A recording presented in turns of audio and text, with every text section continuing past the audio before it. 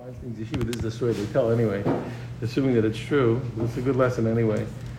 So the guy said he wants to take his son out of the yeshiva, and he knows Ray Feinstein's not going to like it, but he can show him, according to the Gemara, that he's right to take him out, because he and his wife want to take the way out. So he said the Gemara teaches that in every child there are three partners, the father and the mother and Hashem.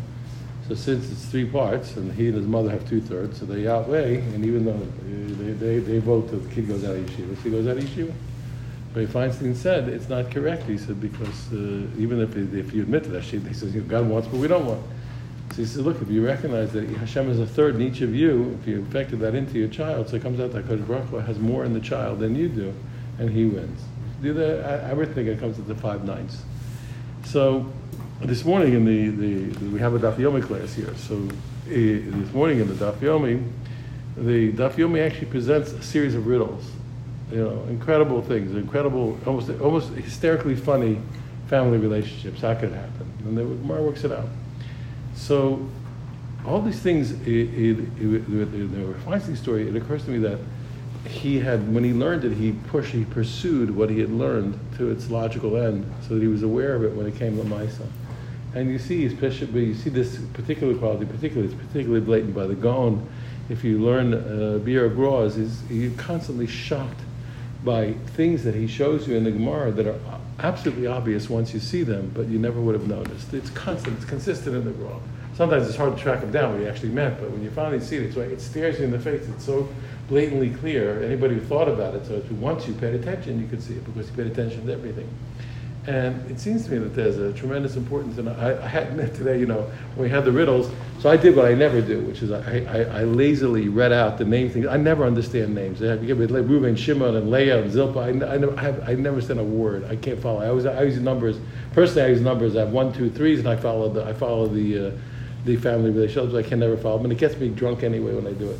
But in any case, those things, I believe, if we'll investigate, you'll see that the person who makes sure to be conscious of all those things is going to be capable in the right time and place to apply the halacha in a way where another person might not be capable, might not see it. And that's extremely important. The person has to be able to see the possibilities and how to maneuver according to the halacha. And that's, I think it's part of it. If you really, if you love the Torah, then you should. Even though I say that truth, Sunday morning. But in any case, the answer is if you love the Torah, you pursue it to its ends, so to make sure that you understand it and that you get the ramifications. And that's clearly the right thing to do.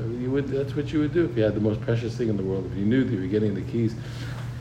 They train people people have to be in life and death situation, are trained to hear a thing once and to remember it. And when your life depends on it, you do tend to remember what you're told.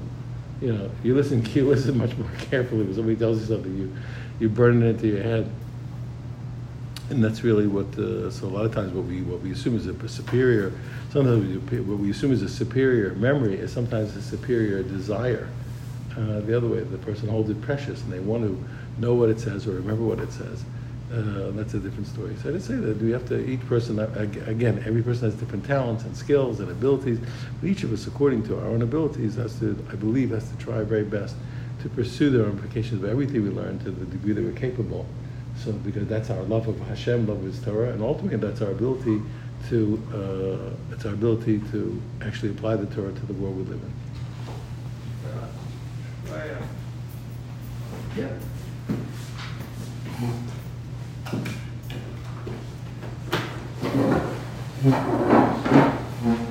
I'll move it. No.